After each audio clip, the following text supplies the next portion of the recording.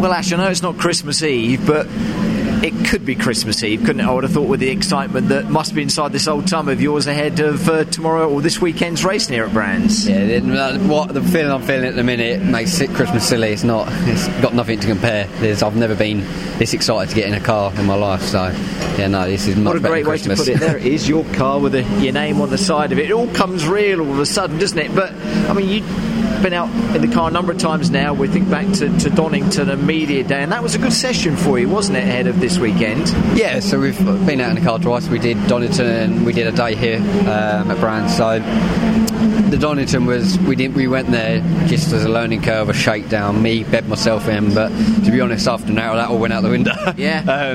We kind of settled in quicker than we thought. The car was fantastic on the day, so we made the most of it, to be honest with you, and got some laps under our belts, and it proved out to be where we wanted to be. What was it like climbing into the car? And again, are you just one of these drivers that's fairly natural about getting into any kind of vehicle in any kind of championship, and it seems to suit you? You seem to get the best out of the vehicle? Yeah, I feel I can adapt to something quite quickly. So I've been in a lot of different cars over the years, one rear-wheel drive, one front, one with aero, so making that adaptation, I've had to deal with that. So to get in this, yeah, it was a big step up, but I dealt with it, and within 10 laps it felt at home.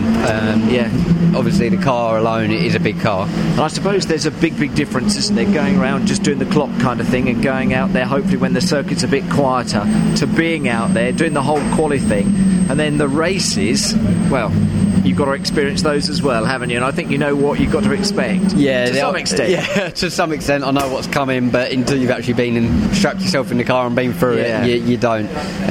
Everything's different, even just the whole procedure of the weekend, the day-to-day running of the car, the sessions, the way, even having the radio communication, everything is new to me. So it's like being a baby and learning to walk. But I'm all this hype now on the Friday here, ahead of the weekend, it's fabulous, isn't it? It's such a great part of the weekend, isn't it? And you're part of that now. So again, you pinch yourself, don't you? Just say, is this a dream? Is this really happening? Well, yeah, Alice in Wonderland. Yeah. To be fair, on the Wednesday, it's like, hang on, my week's stopped now. I'm away racing, so you've got the shakedown, you've got everything, and from Wednesday night the buzz starts. Instead of it being Friday morning, you're starting a few days earlier, even though you're doing the shakedown and stuff. But yeah, the buzz from the atmosphere of the paddock, even just moving from down there to up here, it's fantastic. It's super stuff, and the involvement in it is great. And I think you'll cope with the qualifying things, but I'd still love to see your face, or just to get some idea of how you feel when you're out there on the grid for that first race, and you've got all of these